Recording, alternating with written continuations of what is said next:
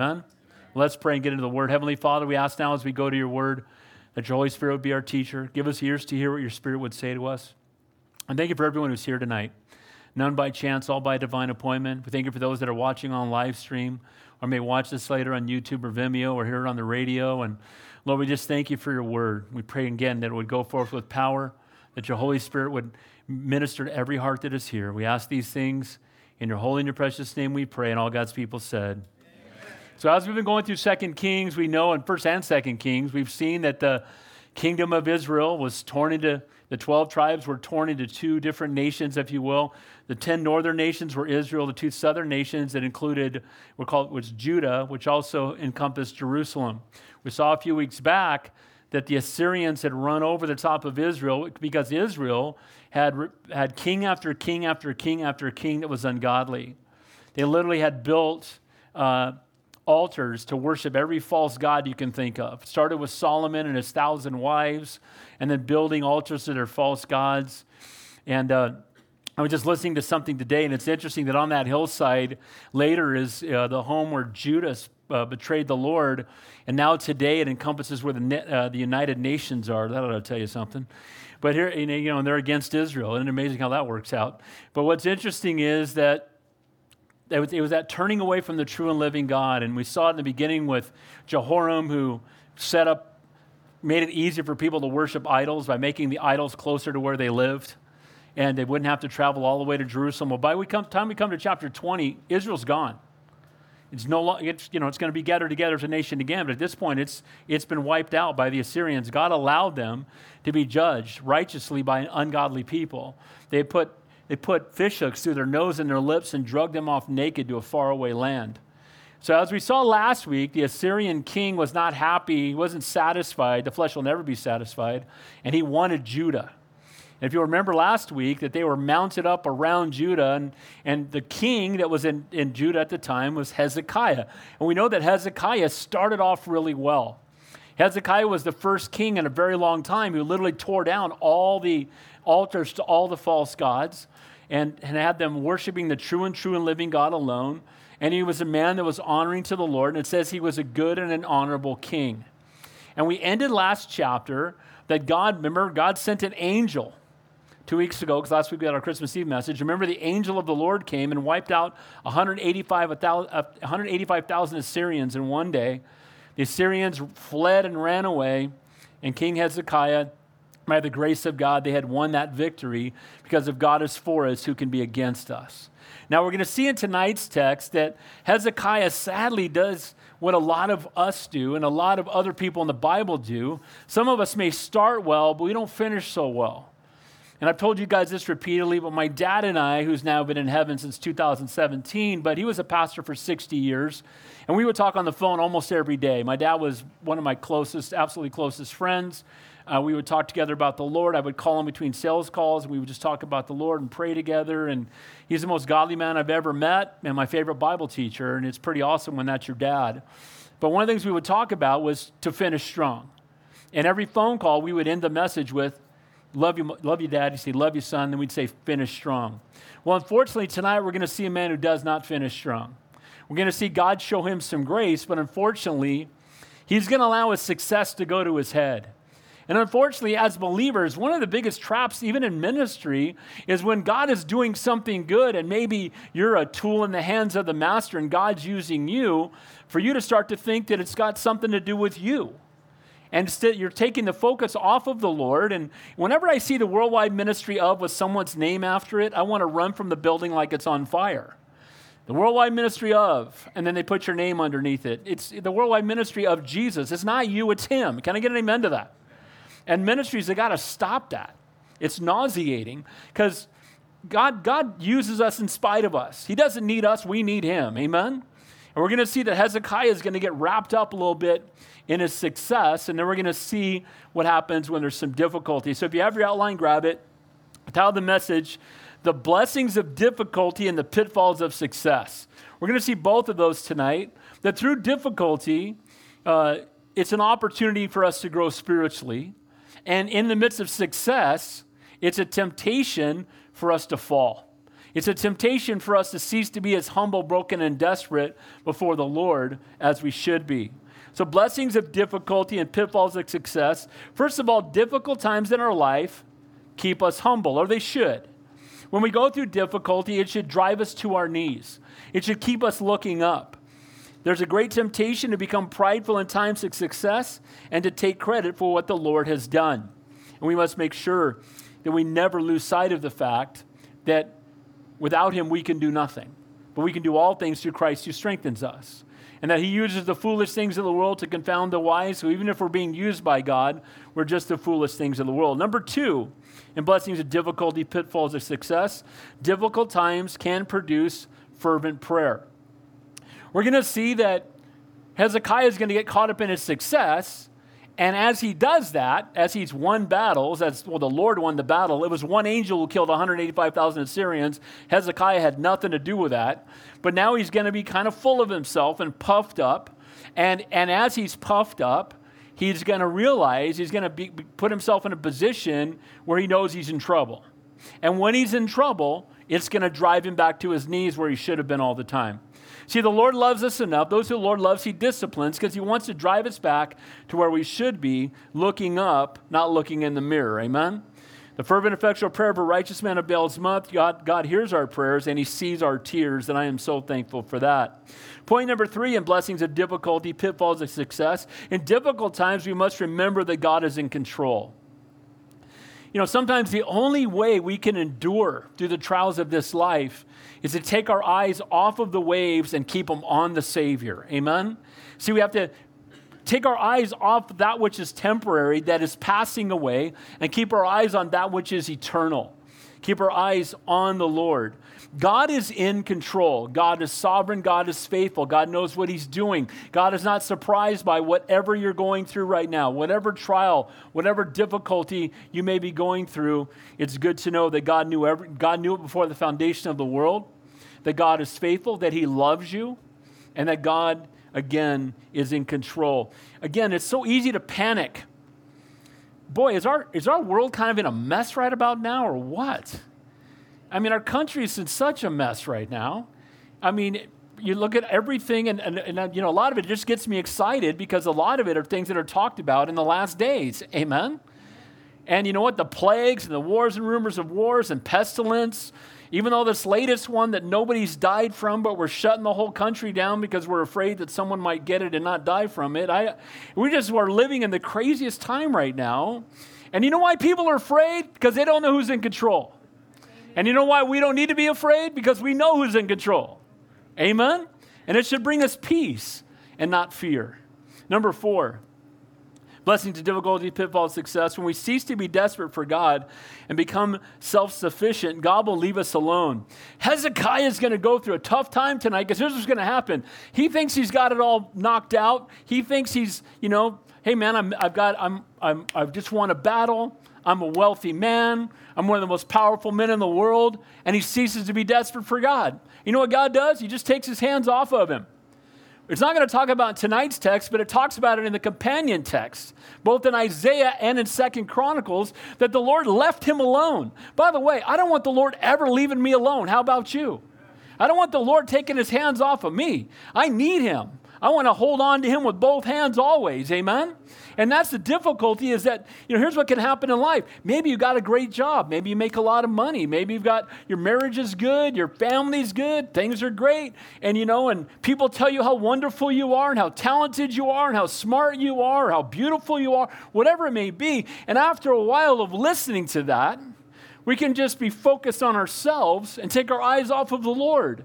And you know what will happen then? The Lord will say, okay, you got it. I'll just let you take care of it for a while. And let's just see how that works out for Hezekiah tonight. And that should be a warning to all of us to stay humble, broken, and desperate. Amen? Number 5, self-centeredness keeps us from God's will. If any man desires to come after me, let him deny himself, take up his cross, and follow me. You know, we can get so caught up in ourselves. Again, the word of the year for 2019 was selfie.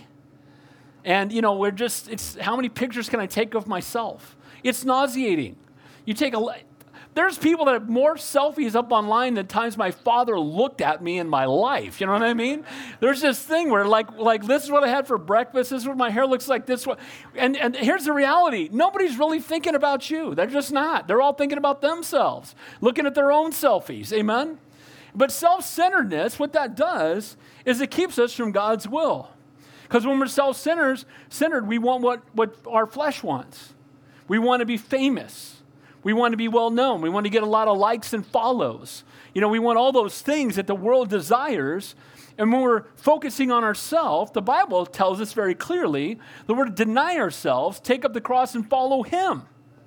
So we should be pointing people to Jesus, never pointing them toward us. And then finally, the Lord helps us to finish strong. Lord, help us to finish strong is really what I'm saying here. Lord, help us to finish strong, because without him, we won't. So let's begin there looking at blessings of difficulty, pitfalls of success.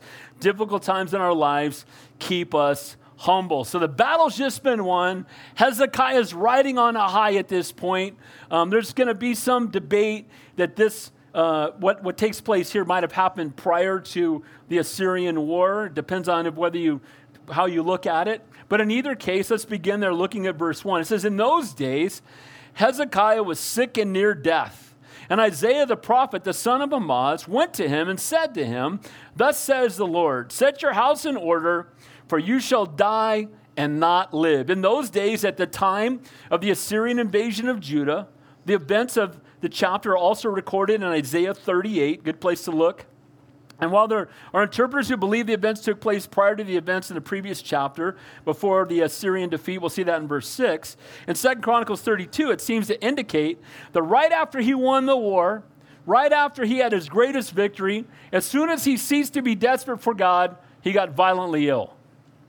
And it's amazing. We see this in Scripture often, where you'll see people who cease to be desperate for God. They think they've got it all, they've got it together. And it's just been pronounced to him by the prophet Isaiah, get your stuff in order, you're going to die. Now, I want you to know when you see that in Scripture often, if God gives them a warning, he's giving them an opportunity to repent. Amen?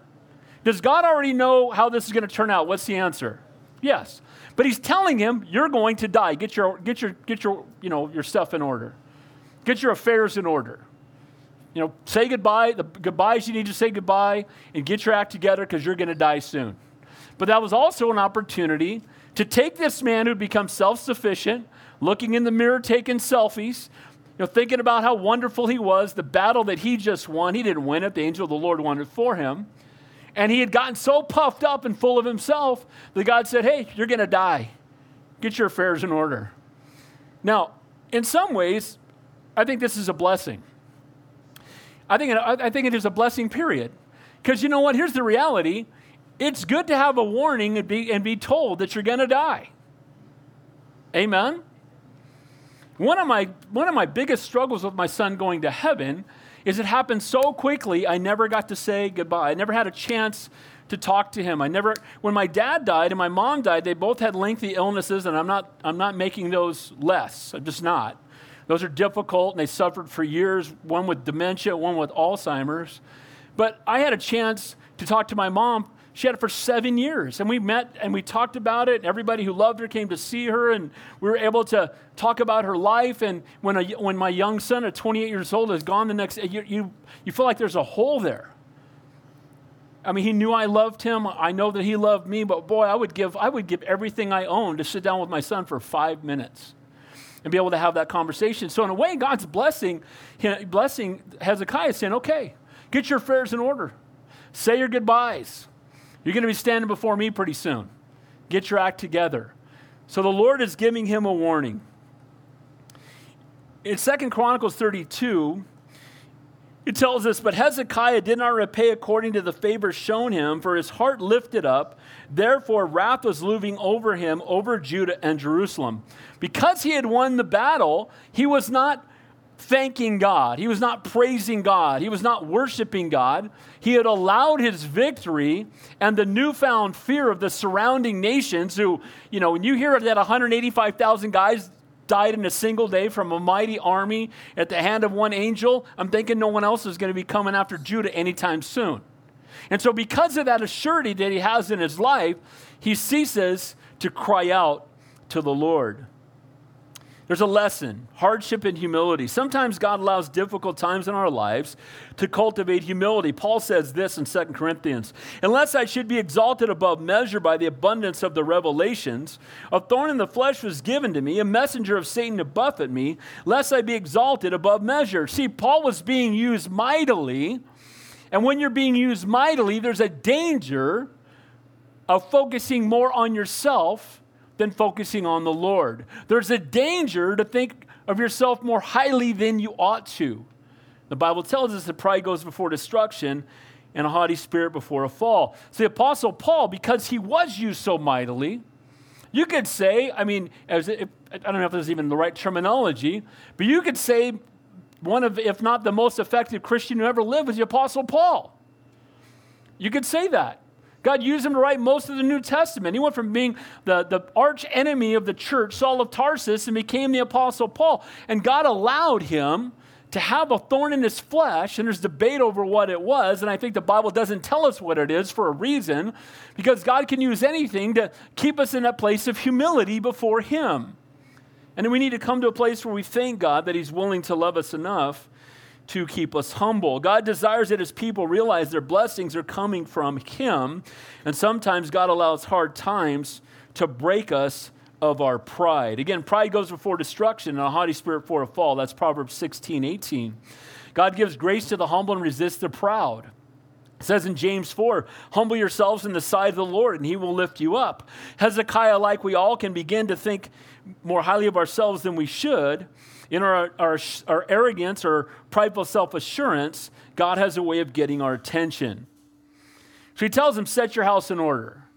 He thought he was all that. We're going to find out, you can look from the comparative text, he's 39 years old when he's told this. He's a young man. So at 39 years old, he's told, dude, you're going to die. You're done. He went from prideful, full of himself, to oh no. This may seem harsh and heavy, but God is being remarkably kind. Again, not everyone is given time to get their house in order. And again, we know that he was just 39 years old. So set your house in order. What would you do if God showed up, or God sent a messenger, or God gave a word to you and let you know you're going to die in 3 days, you're going to die in a week? What would you do? How would you get your house in order? What are the things that would be most urgent if you just had a brief amount of time to be about it? Is your house in order? It's a real deal. Nobody has the promise of tomorrow. If you're an unbeliever, are you ready to meet God? I would ask that of everybody in the room. Are you ready to meet God? If you knew you were going to die in an hour, would you be panicked, afraid? Again, I get it. If we knew that we were dying, I'm sure there would be concerns about the people we're leaving behind. But are you ready to stand before the creator of the universe? And you know what? Sometimes God allows us to get very close to that so we know whether or not we're ready. In 2009, I thought I was having a heart attack. Most of you guys know my testimony. And it actually ended up being heavy-duty gallstones that presented like a heart attack. But when I was in the back of the ambulance on the way there, I ended up being in the hospital for almost a year. But I was on the way in the ambulance in the back of I could tell they were panicking because they thought I was having a heart attack, and they're putting nitroglycerin down my throat, and they were saying on the thing that my blood pressure was so high they didn't know if I was going to make it to the hospital. And when you hear people in the ambulance panicking, you think, wow, okay. Well, I had just taught Revelation chapter 1 5 days earlier, where you see Jesus, what he looks like in heaven. And I thought, wow, well, I guess I'm going to see the real deal now. This is good. And I'll be honest with you, I prayed about my wife and my kids, but I knew God would take care of them. And I'll be transparent with you, I was pretty excited. I was like, heaven works for me right about now. I'm good with it. Amen? Now, as believers, death has no sting. We close our eyes on earth, we open them up in glory. We're going to hug Jesus. We're going to see our Savior face to face. No more sorrow, no more death, no more suffering, no more pain. We're going to see the Christians that have gone before us. I was thinking in my mind, man, I'm looking forward to, talking to the saints that have gone before me. Talking to my great-grandmother who prayed for me from the day I was born, and just to catch him up on what happened in life but more importantly, to see the Lord and worship him in spirit and in truth. Guys, see, as believers, death has no sting. We don't have to be afraid. But if we don't know the Lord, we should be afraid. Are you ready? Is your house in order? When you get to the pearly gates and they say, why should I let you in? What will they say? Do you think you've had enough good deeds stored up to outweigh your bad ones? If that's where you're trusting, and you're in trouble. You'll never have enough to pay for your sins without Jesus' help. For believers, do you have unfinished business? Are there people that you're supposed to talk to about Jesus and you haven't done it yet? Amen? Are there people that you've stopped talking to, people that you've stopped praying for? If you knew you only had a limited amount of time, well, who would you pick up the phone and call? Well, guess what? You may have a limited amount of time, so pick up the phone and make that call. Amen? Write the names down of the people in your family, friends, or people that are burdened on your heart that you want to see saved. I've got to finish my son Mark's list for him. He had a list of people he was witnessing to, and he would talk to me, Dad, I want to see these people saved. Well, he's in heaven now. And I know he probably can't hear me in heaven, but I said, Mark, I promise you, son, I'm going to go witness to every single one of those people. I'm going to do it. I'm going to finish what you were unable to finish. And that should be our heart is, Lord, are there people you need to forgive? Are there people in your life that you're separated from that you need to forgive? Forgive others as Christ forgave you. Well, guess what? That's a lot. Amen? And we need to have that heart to forgive. Why don't we get those things done today? Jesus told a story about a man who was so wrapped up in his work that he had no time for God. It's in Luke 12, verse 16 to 21. It spoke a parable saying, the ground of a certain rich man yielded plentifully. And he thought within himself, saying, what shall I do, since I have no room to store my crops? So he said, I will do this. I will pull down my barns and build greater. And I will store up all my crops and all my goods. And I will say to my soul, soul, you have many goods laid up for many years. Take your ease, eat, drink, and be merry. But God said to him, fool, this night your soul shall be required of you. Then whose will these things which you have provided be? So is he who lays up treasures for himself and is not rich toward God. Don't wait till you get the bad news from the doctor. Let's live every day like it could be this week, like it could be today. If there's people we need to forgive, let's forgive them. There's people we need to witness to, let's witness to them. If there's a calling that God's placed on your life and you're waiting for everything to be perfect to do it, that'll never happen. Get out of the pew and start serving Jesus now while you still have time. Amen? And too often it's, well, I'll serve the Lord as soon as this. Well, as soon as this is paid off. Well, as soon as I get this done. And you know what? The enemy can't take you to hell with him. He wants you to sit on the sidelines till you get to heaven. He wants you to just sit there and observe everybody else. But it's time to get in the game and start serving Jesus. Amen? Verse 2. So he's told, dude, you're going to die. Kind of like the guy who said, hey, look at all my food. Eat, drink, and be merry. Hezekiah just won a battle. No one's messing with us. The angel of the Lord killed 185,000 of our enemy. Yeah, man, we got it all going on. And then he says, you're going to die. And watch what he does. He turned his face toward the wall and prayed to the Lord, saying, this shows the earnestness of Hezekiah's prayer. Hezekiah directed his prayer in privacy to God and not to any man, not even to Isaiah. Isaiah, come and deliver to him, you're going to die. What did he do? He got on his knees, he got on his face, he looked at the wall, and he cried out to the Lord. This is just the opposite of how the Pharisees prayed. How did the Pharisees pray? They like to stand in the middle of the street corner. And they would want to be in the busiest place when the prayer time came. So when they prayed, everybody would go, oh, look how holy that guy is. Look how righteous that person is. And, true prayer of humility and brokenness comes, in the prayer closet when no one else is watching. Now, look, I love corporate prayer, and we need to do more of it. When we gather together in His name, we should be praying together. Amen?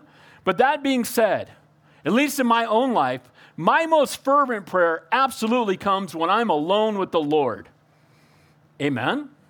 And you know why? Because I can be honest, transparent. I can cry out to Him from the depths of my soul. I'm not worried about anybody else. I'm not thinking about what anybody else thinks. I'm only focused on the Lord. And that's the kind of, and Lord, help us to have that prayer life. And Hezekiah, he started off well. He tore down all the altars to the false gods. But now he's gotten full of himself. And the prophet comes and tells him, dude, you're going to die. And you know what he does?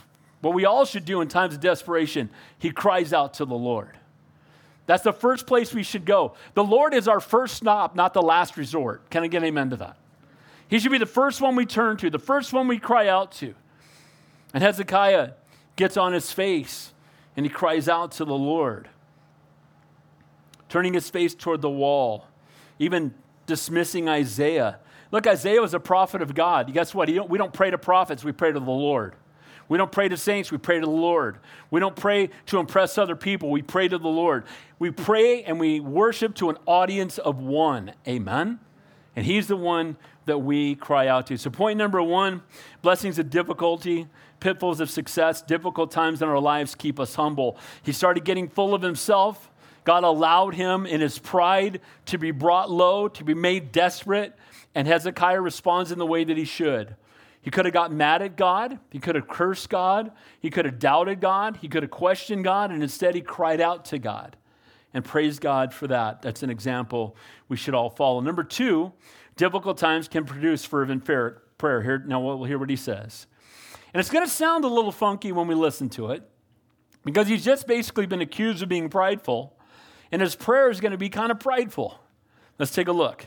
Remember now, O Lord, I pray, how I walked with you before in truth, with a loyal heart, and have done what is good in your sight. And Hezekiah wept bitterly. Again, this can come off as very proud. And to our ears, Hezekiah's prayer might also sound ungodly. He's putting the focus on himself. He's kind of reminding God of how wonderful he is in a way. I want to say this about the Old Covenant. In the Old Covenant, judgment was based simply this way: obedience and disobedience. If you obeyed God, you would be blessed. If you disobeyed God, you would be cursed. Just read through the Old Testament. He says to obey is better than sacrifice, and to heed than the fat of rams. The highest form of worship was obedience.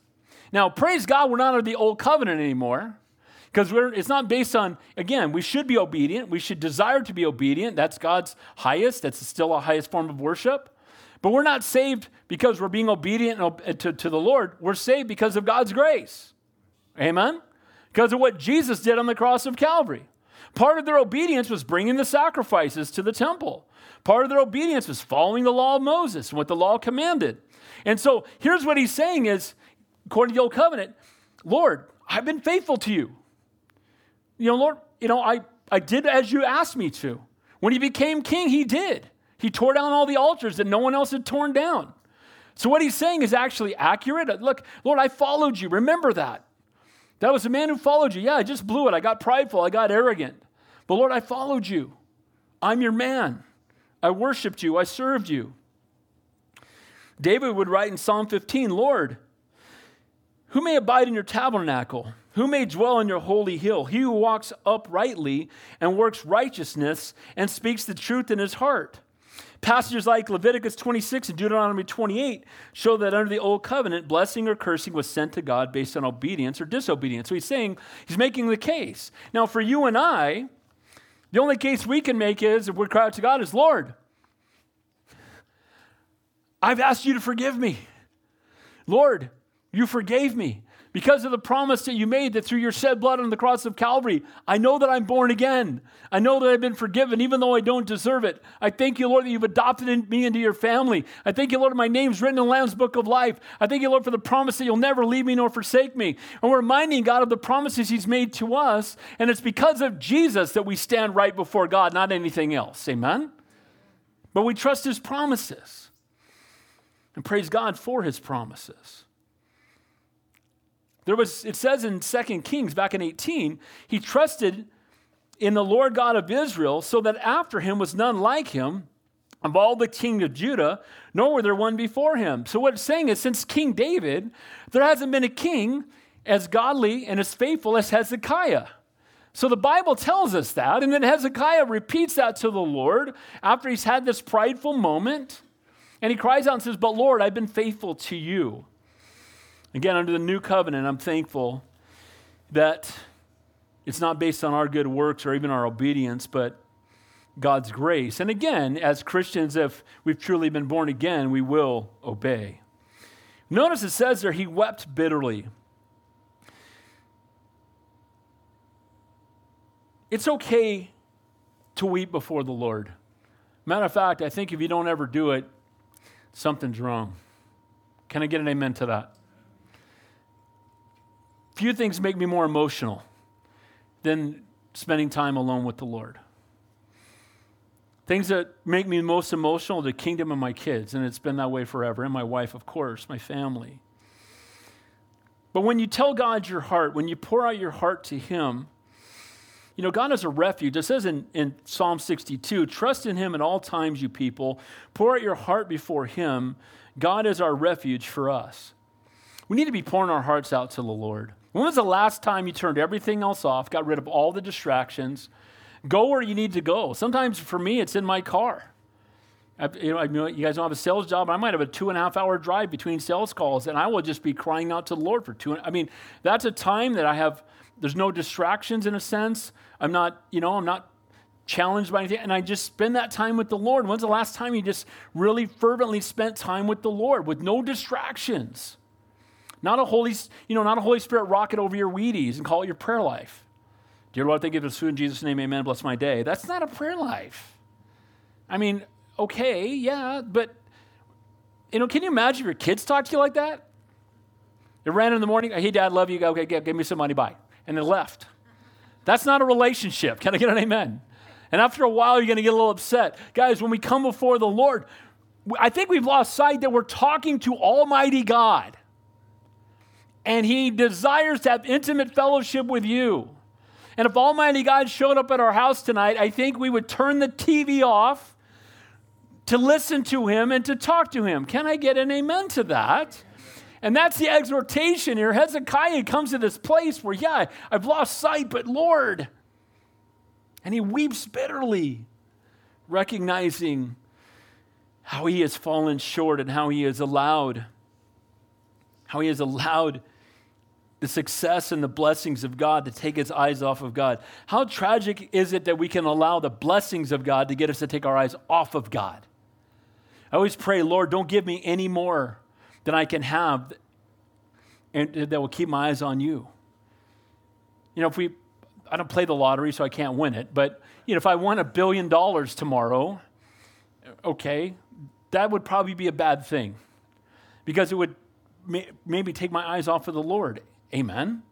And so often those things we strive for and God says no to is because He loves us and He wants to walk in intimate fellowship with us. Eternal life was far more uncertain under the old covenant.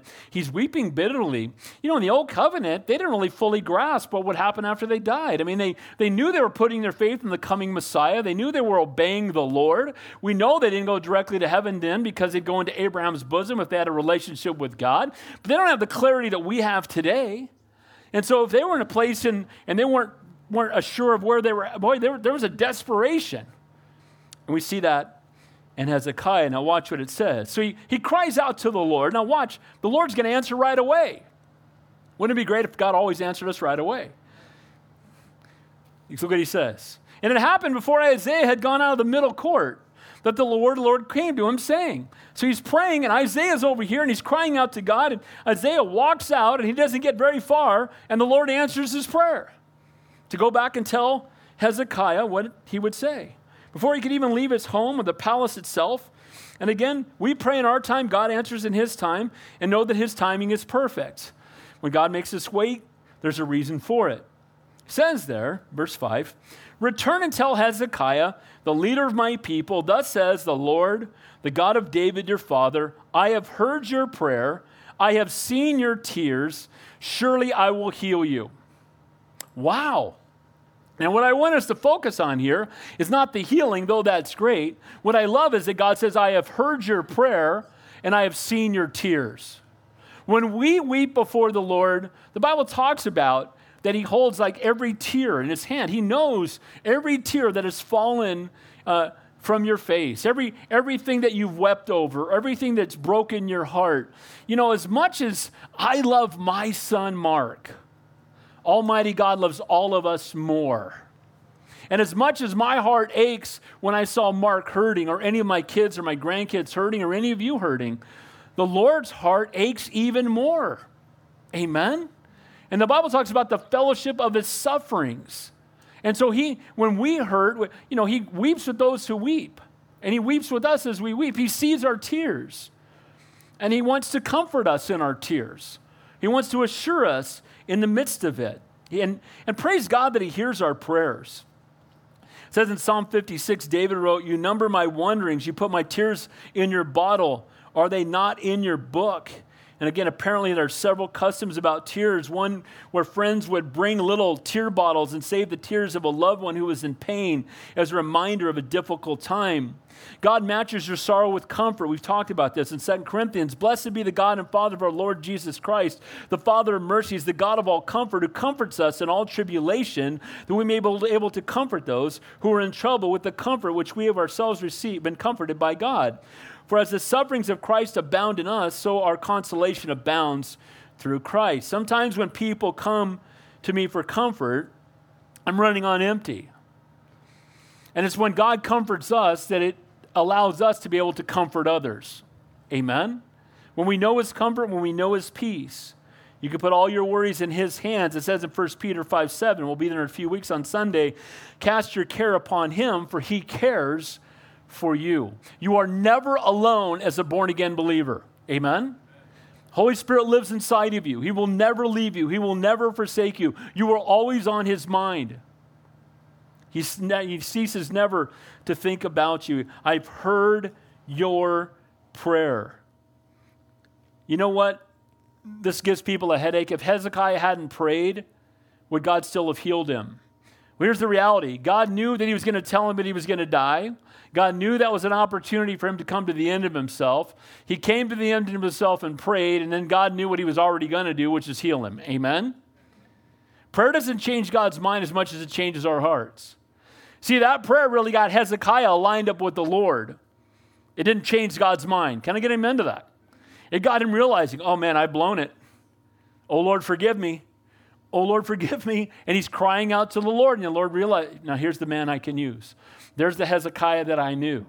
Here's the one that was walking faithful. Here's the one that tore down the idols. He got full of himself, and now he's come to the end of himself.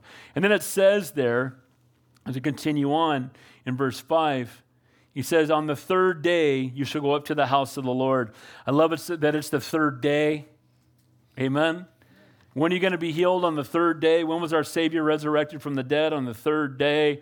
The Bible rocks. Verse 6. Then it says, "And I will add to your days 15 years. I will deliver you and this city from the hand of the king of Assyria.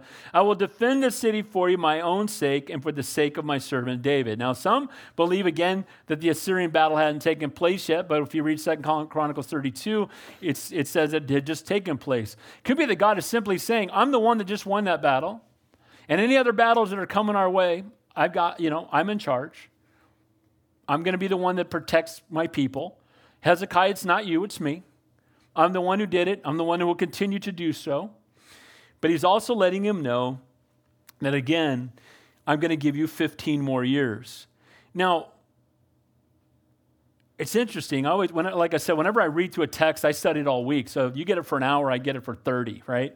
And when I'm reading texts like this, I think about it. Would I want to know if God came and said, "Hey, Dave, you got 17 years and 2 months. Would that be good or bad? I think in this case, it's good for Hezekiah. He's letting him know, you don't have days now, you got 15 years, but you know what that tells you? You're indestructible for the next 15 years, but you only got 15 years to be about it for the kingdom of God. You got 15 years left to raise up an offspring after you, to prepare another king that's going to take your place when you die. And he was only 39, which means he was going to live to be 54 years old, and then he was going to die, and he gave him a limited amount of time. Now, guys, we don't know the day or the hour. A doctor might be able to predict it if we come out down with an illness, but I believe we should live every day like the Lord told us we got a month. Amen? We might not have a month. And there needs to be a sense of urgency. And he tells him, you got 15 years. Again, this speaks of the sovereignty of God. He knew his pronounced judgment upon Hezekiah would bring him to his knees. He knew he was going to add 15 more years to his life, and that it would be in response to his prayer. And again, the prayer didn't change God's mind. It changed his heart. And the Lord is going to be the one that defends the city.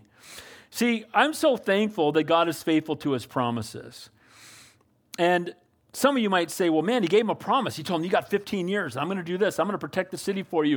And I'm going to make sure that no more enemies come against you. And I'm going to be for you. And you might say, I want promises like that. Well, guess what? We got thousands of promises like that. Amen? Let me give you a few. For God so loved the world that he gave his only begotten Son, that whosoever believes in him should not perish but have everlasting life. Is that an amazing promise? What about if you believe in your heart and confess with your mouth that Jesus Christ is Lord, you will be saved. Born again, new creation in Christ, going to heaven. Deuteronomy 31:6. Be strong and courageous and do not be afraid or terrified of them. For the Lord your God goes with you and he will never leave you nor forsake you. That's a promise of God. The Bible tells us in 2 Corinthians 5:18 to be absent from the body is to be present with the Lord. That's a promise of God. There's no soul sleep. There's no purgatory. You don't have to go give the Catholic Church any money to pray anybody out of purgatory, because if they knew the Lord, they close their eyes on earth and they open them up in the presence of Almighty God. Amen? Now, there's thousands of promises, and I want to take just a minute. Do any of you have promises in the Word of God that when you think of the promises of God just come to mind right away? Anybody? Don't be shy, raise your hand. Pastor Joshua. Amen. For those who trust in God, they're called according to his purpose. Amen? Yes. I know the thoughts I have for you. Amen. Jeremiah 29:11. Amen. That's actually my profile on Facebook right now. A picture of my son with that verse right next to it. So I say amen to that. Pastor Tim? Amen. Guys, I want to encourage you. When you're going through the Bible, here's a good way to go through the Bible. Have a notepad. I never read my Bible without a pen in my hand. And believe it or not, this Bible has been recovered 3 times. This is one of the most expensive Bibles in the world because I recovered it 3 times. I paid $60 for this Bible in 1991. I've recovered it. The last time it cost me $240 to recover it because pages were falling out. And it's got all my notes in here going back to the 90s. And I love to write into my Bible. But I want to encourage you, here's a good thing to do. Write down the promises of God when you're going through the Bible. Write them down. Put the promises of God on a pad of paper and start writing them down. And guys, God's made those promises to you. And when he makes a promise, he's always faithful to it. Amen? He tells us to let our yes be yes, our no be no. His yes is always yes, and his no is always no. Amen? We should trust in his promises and praise God for them. And God let Hezekiah know. You got 15 years, and I promise I'm going to take care of Israel. I'm going to take care of Judah and Jerusalem. Verse 7. Then Isaiah said, take a lump of figs. So they took and laid it on the boil, and he recovered. So we didn't know what was wrong with him, but he had some kind of infection that had some kind of a boil that was going to cause his death. And then Isaiah gives instruction to go and take fig leaves and put them on there and that the boil would be healed. Now, isn't it amazing? Could God just say, boil, go away, and it would go away? Of course he could. But do you know that throughout Scripture, God often uses medicine, or when he went and spit in the eyes, he said, go down and put the mud in his eyes, and he went away, and he says, bathe in the pool, and he bathes and he comes back and his eyes are healed. Because God also, wants us to take a step of faith sometimes. And you know what? We should never discount the fact that God can, if he chooses to, use medical procedures to bring about his healing. Amen? He doesn't have to, but he can. Amen? I had a coworker years ago, back in the early 90s. She got breast cancer, and she said, I'm just going to trust God. And I said, okay. And when are you going to see the doctor? Well, I'm just going to trust God. I said, did God give us doctors? Well, yeah, but I'm just going to trust God. 6 months later, she was in heaven. Now, she just refused. And I said, well, look, if God tells you to do that, that's between you and the Lord. Now, again, can God heal us without going to the doctor? What's the answer? Yes, he can. Sometimes God wants you to go so the doctor can get ministered to. Amen?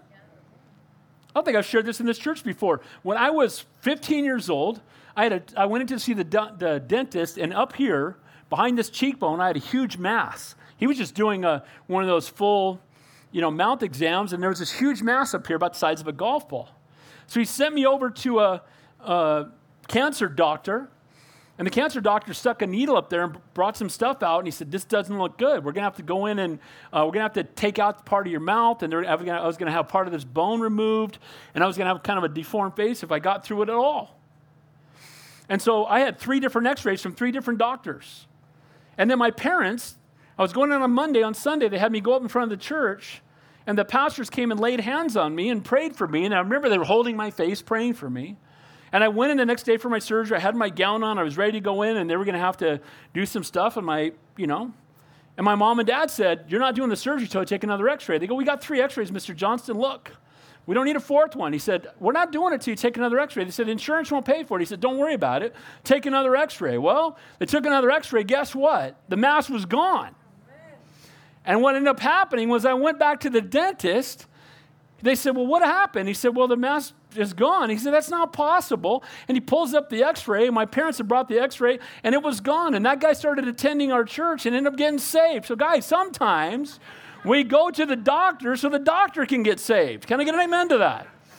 So God can use that for his glory if he chooses to. And in this case, he said, go get a fig leaf and put it on the boil.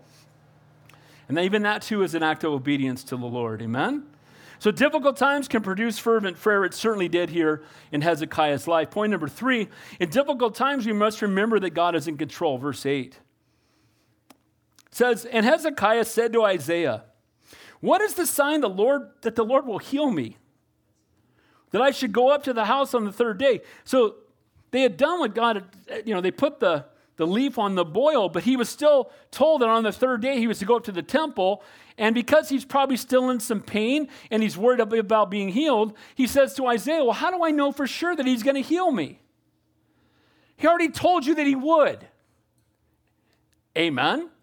That should be enough. But he still wants to know, and often when we're in pain, we want to hear from God. He wanted a sign. He wanted confirmation that he would indeed be healed. And while God is under no obligation to give Hezekiah any kind of a sign, he chooses to respond to Hezekiah. Now, the Bible says a wicked and a perverse generation seeks after a sign, but they're seeking after a sign, kind of openly mocking God and doubting that he is God. Hezekiah knows that he is God. He's asking God for a sign to say, well, how do I know that when I go up there, I'm going to be healed? Can you show me? God doesn't have to. Sometimes he doesn't. But sometimes he does. And this is what he says. Then Isaiah said, this is the sign from the Lord, that the Lord will do the thing which he has spoken. Shall the shadow go forward 10 degrees or go backward 10 degrees? Now, you might not understand what he's talking about. It's on a sundial. And what would happen is the way they would judge time is the sun would hit the sundial and it would just slowly move forward, and you would be able to tell the time by the shadow that falls on the sundial. And it would always just move forward according to what time it was. It would move slowly. And he said, basically says, paraphrase, which one's easier? To make it move forward 10 minutes immediately or make it go backwards 10 minutes? Either one would be a miracle. But going forward could happen if it just happened quicker. So what does he say? Look what he says. Hezekiah answered, verse 10, it is an easy thing for the shadow to go down 10 degrees, but let the shadow go backward. So instead of going forward, let the shadow go backward. Let's rewind time. Can we make time go backwards? Can we make the sun move backwards? Can we make the earth move backwards, one or the other? Now watch what happens. Verse 11. So Isaiah the prophet cried out to the Lord, and he brought the shadow 10 degrees backward by which it had gone down in the sundial of Ahaz. He made time go. Now, people, well, how did that happen? What did God do? Did he turn the world backward 10 degrees? Can God turn back? Wait a minute. A guy who creates a watch, can he rewind it? Okay? Who created what the sundial was doing? Almighty God. Amen? He holds the moon, the stars, the sun in his hand and the earth. Amen? And people, and I read all these commentators, well, maybe he did this, or maybe he refractured. He can do whatever he wants. He's God. Can I get amen to that? It's as easy for God to go, take the earth and just go. He can do that. Amen? Well, that would have messed everything up. No, because he's God. Amen? It always cracks me up when they're looking for some scientific answer. And again, we don't need scientific answers because our God is omniscience. Amen? He's the all-knowing, almighty, all-powerful God. It was a miracle. He saw time go backwards. How did that happen? God did it. So the same God that did that can heal you. And now he had assurance that he was going to be healed because God did a miracle. Sometimes we pray for things, and I think it's okay. Not because we're doubting God or questioning God, but we want to be comforted by God, or we want assurance from God. And sometimes God will say no. And I think I've told many of you this, and I'll tell you again. One of the things my wife is praying for is that God would give her a glimpse of our son in heaven in a dream or a vision or something like that. And she had one recently. But she's continuing to pray for more. And I don't think that that's wrong. I think he's the God of all comfort. Amen? And he can do that. And if he says no, we still trust him. Amen? And it's okay. And that's kind of what happened here. He asked, and God showed him. Our God is in control. He's the great physician that can heal any illness. He's the creator and has complete control over creation. He is greater than every enemy. He's the all-knowing, almighty, all-powerful God. He loves you so much he'd rather die than live without you. He gave us his Holy Spirit to convict us, to give us a down payment on heaven. Guys, we have the promises of God. God is faithful. God is in control. We have nothing to be afraid of. We have nothing to worry about. We have nothing to be anxious over, although we're all anxious and all worried and all fearful at times. Can I get an amen to that? But it's not because we need to be, and it's not because there's even a reason to be. Because if God is in control, and he is, then we can trust him. He's a faithful God. So in difficult times, we must remember that God is in control and he's faithful. Point number 4, we can cease to be desperate for God and become self-sufficient, and God will leave us alone. Here's what happens. Okay, Hezekiah, bro. Okay, first, you were such a faithful man, you tore down all the altars. And then God brought a mighty victory. And you kind of were resting on yourself and kind of taking credit for it. So then God got your attention and told you were going to die. So then you cried out to the Lord. And the Lord gave you 15 more years. And he healed you. Now watch what happens. Verse 12. At the time, Berodach Baladan, the son of Baladan, king of Babylon, sent letters and a present to Hezekiah, for he had heard that Hezekiah had been sick. So Hezekiah's sickness gets out. But there are nations around them, including Babylon, who was not as great yet as they would become. The Babylonians are going to take the children of Israel and Judah. They're going to take them captive. We all know that. It's coming. But at this time, they write a letter to say, hey, I'm sorry to hear you're sick. They send a present. I don't think he has any love for Hezekiah. I think the word's out. They got an angel killed 185,000 people. Probably good to be on their side. Amen. So their motivations are not the purest. And he writes this letter to Hezekiah and sends him a present. And he's trying to work his way in to get in good stead with the man whose God can wipe out 185,000 of the Assyrians. The Assyrians had one of, if not the greatest army on the planet. And they were snuffed out without Hezekiah and the armor doing anything. God did it. God wiped them out. Now, what's interesting, too, the Babylonians, their god was the sun god. And no doubt word got back that God stopped the sun. Amen? Or he moved the earth backwards. They worship the sun and the earth. They're like, dude, their God has an angel, kills 185,000 people, and he can stop the sun and the earth. I think we need to get on that guy's side. And so they send this letter when their motivation isn't anything other than to find a way to get them to be allies with Babylon, between Babylon and Israel or Judah. So it says, and Hezekiah was attentive to them and showed them all the house of his treasures, the silver and the gold and the spices and the precious ointment and all of his armory and all that was found among his treasures. There was nothing in his house or in all his dominion that Hezekiah did not show them. Now, does this sound like a good idea? You've got a neighboring army, and you bring them into your house and show them all your stuff. Look at all the money we've got. Look at all the gold and silver we've got. Look at all the armor we've got. Look at all of our shields. Look at all. And so what you're doing is you're bringing the enemy in and enticing him with the very things he can steal from you later. And what it really is, why would he show him all this stuff? There's one word for it. What would it be? Pride. Dude, you had pride back in verse 1, and God grabbed a hold of you, and here you are having pride again. Now, none of us ever struggle with pride.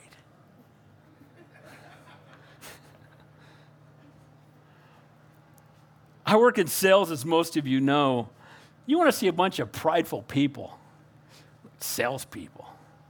And a lot of the reason is because you compete against each other. The numbers are on the wall. And if you do really well, you're admired. And if you don't do so, And so there's a lot of chest bumping. And it's not, a lot of, and everybody, and it's so funny. The job I work for, you're compared with other reps. So if someone else does well, it could cost you your job. And if someone else does poorly, you look better. So instead of weep with those who weep and rejoice with those who rejoice, they rejoice with those who weep and weep with those who rejoice. Because if you had a big sale, they're like, oh, congratulations. You know what I mean? And if you're doing horrible, oh, that's too bad. I'm sorry to hear that. And so there's this mentality of pride, and it's so easy to get caught up in it. When I first went to work for the company I work for now, I told the guy that hired me, I said, I'm going to be the number one rep in the company. I was in my early 20s. I wasn't a pastor yet. And I said, I'm going to be the number one rep in the company my first year here. Just period. Write it down. It's going to happen. And you know what? I worked hard, and I was the number one rep in the company, in the whole country. And they had me get up at the Anaheim Convention Center and speak to all these people, and I was 25 years old, and I was the number one sales guy in the country. They had me do videos and teaching people how to sell, which may be real popular with the other reps, by the way. They really love that. Sit down and watch him sell, and I'm a kid, and they got kids older than me. I'm driving home after winning that award. I pulled off the road in Acton on the way home, and I cried out to God because I'm like, okay, I won the sales award. I made all this money. I've got a beautiful wife and a beautiful daughter in this big house. And so what? Your flesh will never be satisfied. So what? That thing that you strive for, that you think will be the thing that will make you happy, you get it, then you realize none of this will matter in heaven. Can I get an amen to that? And I cried out to the Lord and said, Lord, whatever you want to do with my life. And shortly after that, my pastor asked me to be the youth pastor of the church. I've been in ministry ever since. But the point I'm making is that we can all get caught up in pride, because I certainly did. And as a young man, I went from playing college football to being a competitive weightlifter. You know that, never know that looking at me now, because I'm Pee Wee Herman up here. But, back in the day, I used to do competitive bench. I just went from one thing to the next thing to the next thing that was super competitive and just really feeds your pride. The Bible says a young man's pride is in his strength. Young men love to be strong. And you got to come to a place where you realize that stuff's all wood, hay, and stubble. It's all going to burn, and none of it matters. Can I get an amen to that? And sometimes you have to come to the end of yourself. And here, Hezekiah, look at all my stuff. Check it out. Look at all the shields we've got. Look at all the armor we've got. Look at that stack of gold over. That's nothing. That's only part of it. Look at all of our silver. Guess who's going to come back soon and take all of it? The Babylonians. It's going to be like parking your car in a crime-ridden neighborhood and showing everybody how fancy your car was and leaving the keys in it with money hanging out the doors. I mean, it's going to be gone. Amen? And that's what's happening here. They're just enticing these, hoodlums, these guys who don't care about them. And so the ambassadors and princes of Babylon were given this tour by him. And there's 5 things here quickly that we see in his life. You'll see that there under the section of number 4. 5 areas of sin that separate us from God: pride, ingratitude, abusing the gifts God has given us, carnal confidence, and missing out on divine appointments. You know where he should have taken them instead of the armory and shown them all their stuff? He should have taken them over to the temple and said, this is the bronze laver, and this is where we make sacrifices. And then this is, the bronze altar. Then you take them to the bronze laver. And then he said, inside there is the golden lampstand. And inside, and then there's a table of showbread. And then, and then there's a altar of incense. And then there's the Holy of Holies. And we sprinkle the blood and talk about the sacrifices and the God of Abraham, Isaac, and Jacob. Amen? Instead, he's like, check out my stuff. Got a pretty sweet house, man. Got some stuff, man. Let me show you. It's all focusing on him instead of pointing people to the Lord. Should have been pointing him to the Lord, amen? And he missed it. He missed that divine appointment because he was filled with pride. Number 5, verses 14 and 19, he says, Then Isaiah the prophet went to King Hezekiah and said to him, Why did these men say, and from where did they come to you? So Hezekiah said they came from a far country, from Babylon. Oh, don't worry about it. They're not locals. They live really far away. Don't worry about it. They're not going to be an issue. We'll see how that works out. And he said, what have they seen in your house? So he said, well, they've seen all that's in my house. There's nothing among my treasures I did not show them. And Isaiah said to Hezekiah, hear the word of the Lord. Behold, the days are coming when all that is in your house and what your fathers have accumulated until this day shall be carried to Babylon, and nothing left shall be left, says the Lord. So you brought them in the house, you showed them all the stuff. They're coming back.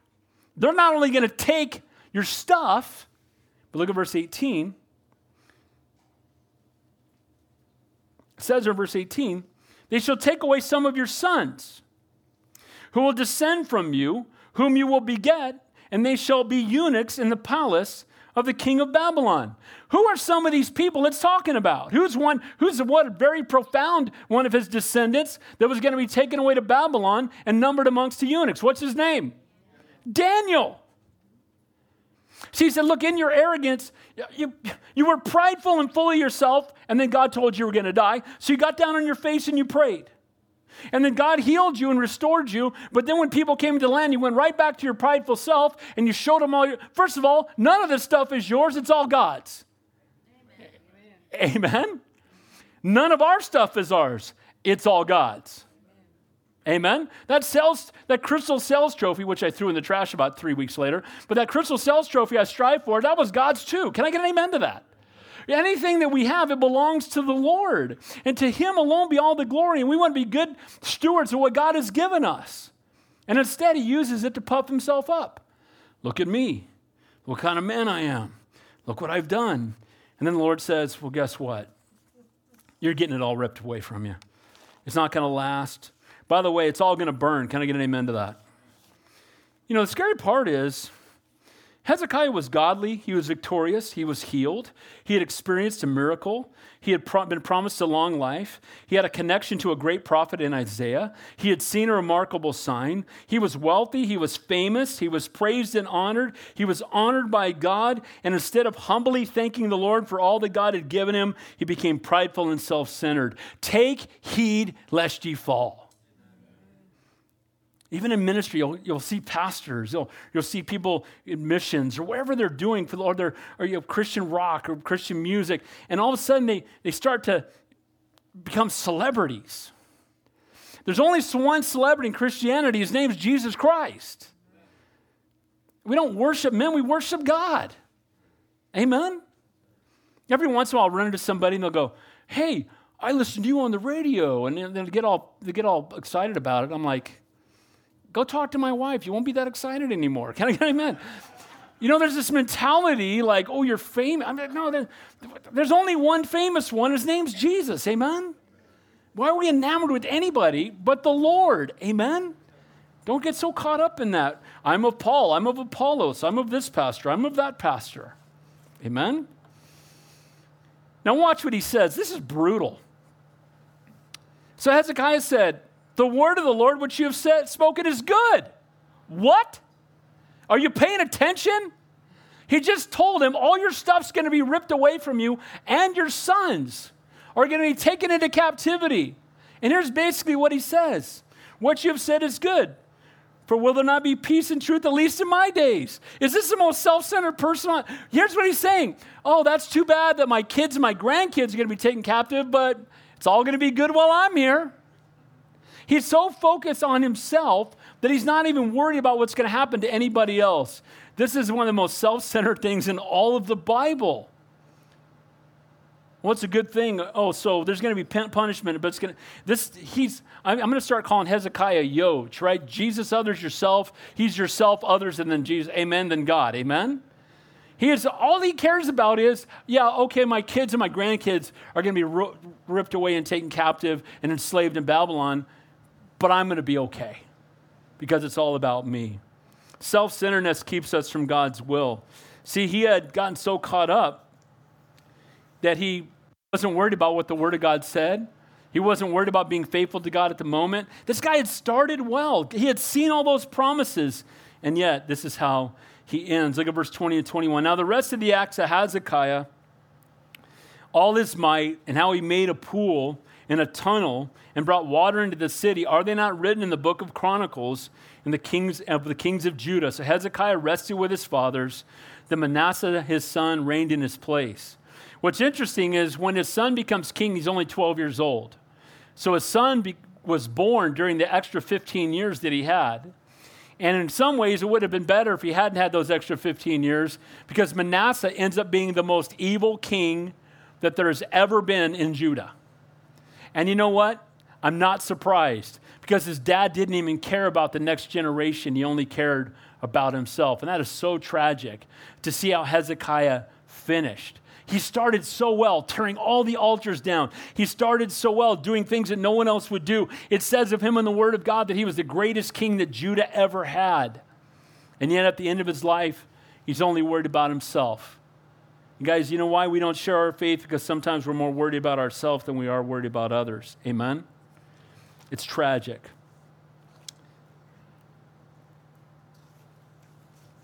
So in closing, blessings of difficulty and pitfalls of success. Difficult times in our lives keep us humble. There's a great temptation to become prideful in times of success, to take credit for what the Lord has done. And it's good when the Lord brings us to the end of ourselves so we are not so puffed up. We're not focused on ourselves, we're focused on Him. Difficult times can produce fervent prayer. My most fervent times of prayer is when I'm in the greatest difficulty, and I'm sure that's probably true for you too. When you don't know what to do, when you can't fix it, when things are going with your children or whatever it may be, it drives you to your knees like nothing else. And praise God for that, for fervent prayer. In difficult times, we must remember that God is in control. No matter what's going on around us, no matter what the world has to say, it is so good to know that God not only is in control, but we've read the end of the book and God wins. Amen? We're going to come back with Him. And we're going to rule and reign with Him for 1,000 years upon the earth. And I can't wait. Amen? He came the first time on a donkey. He's coming back on a white horse next time. And He's going to bring the sword with Him. When we cease to be desperate for God, we become self-sufficient. God leaves us alone. That's exactly what happened with Hezekiah. He was so caught up in himself and his wealth and his riches that God just left him to himself. Guys, if you don't spend time with God, you can't expect God to walk with you. If you reject Him, spend no time with Him, you don't talk to Him, you don't spend time in prayer, you're not in fellowship, you're not seeking the Lord, you can't expect God to be walking alongside you. Again, when you're laying down in green pastures, sometimes you forget where the shepherd is. Amen? So He may walk you through the valley of the shadow of death, so you start hanging on to Him again. Amen? Number 5, self-centeredness can keep us from God's will. We all struggle with it. We all focus on ourselves way more than we should. Can I get an amen to that? The three people I think about the most are me, myself, and I. Amen? And too often we're thinking about ourselves way more than we should. And Lord, help us to finish strong. We got a vapor of time. And again, I said it already, if you knew you only had a certain amount of time left, what would you do? You knew you had a week left or a month left. Who would you call? Can I encourage you to call them? Amen? Don't wait till it's too late. Reach out to Him now. Let's pray. Heavenly Father, we thank You, we praise You, we love You. And Lord, we thank You that even in the midst of trials, that we can trust You and that You're a faithful God. Lord, though You slay us, yet will we trust in You. And help us, Lord, not to get caught up in being prideful, not to think of ourselves more highly than we ought to. Help us to love You and love people. That's what You've called us to do. To fulfill the Great Commission, to love the Lord our God with our heart, mind, soul, and strength, and to love our neighbors ourselves. Lord, we pray for divine appointments this week. We pray for people that we need to forgive or we need to ask for forgiveness. We pray for people that You've put on our hearts to share our faith with, and we've kept it to ourselves. Help us to get out of our comfort zone and to reach out to them. And Lord, I pray that, Lord, when You come back, You would find us busy about Your work. Lord, we ask these things in Your holy and Your precious name we pray, and all God's people said,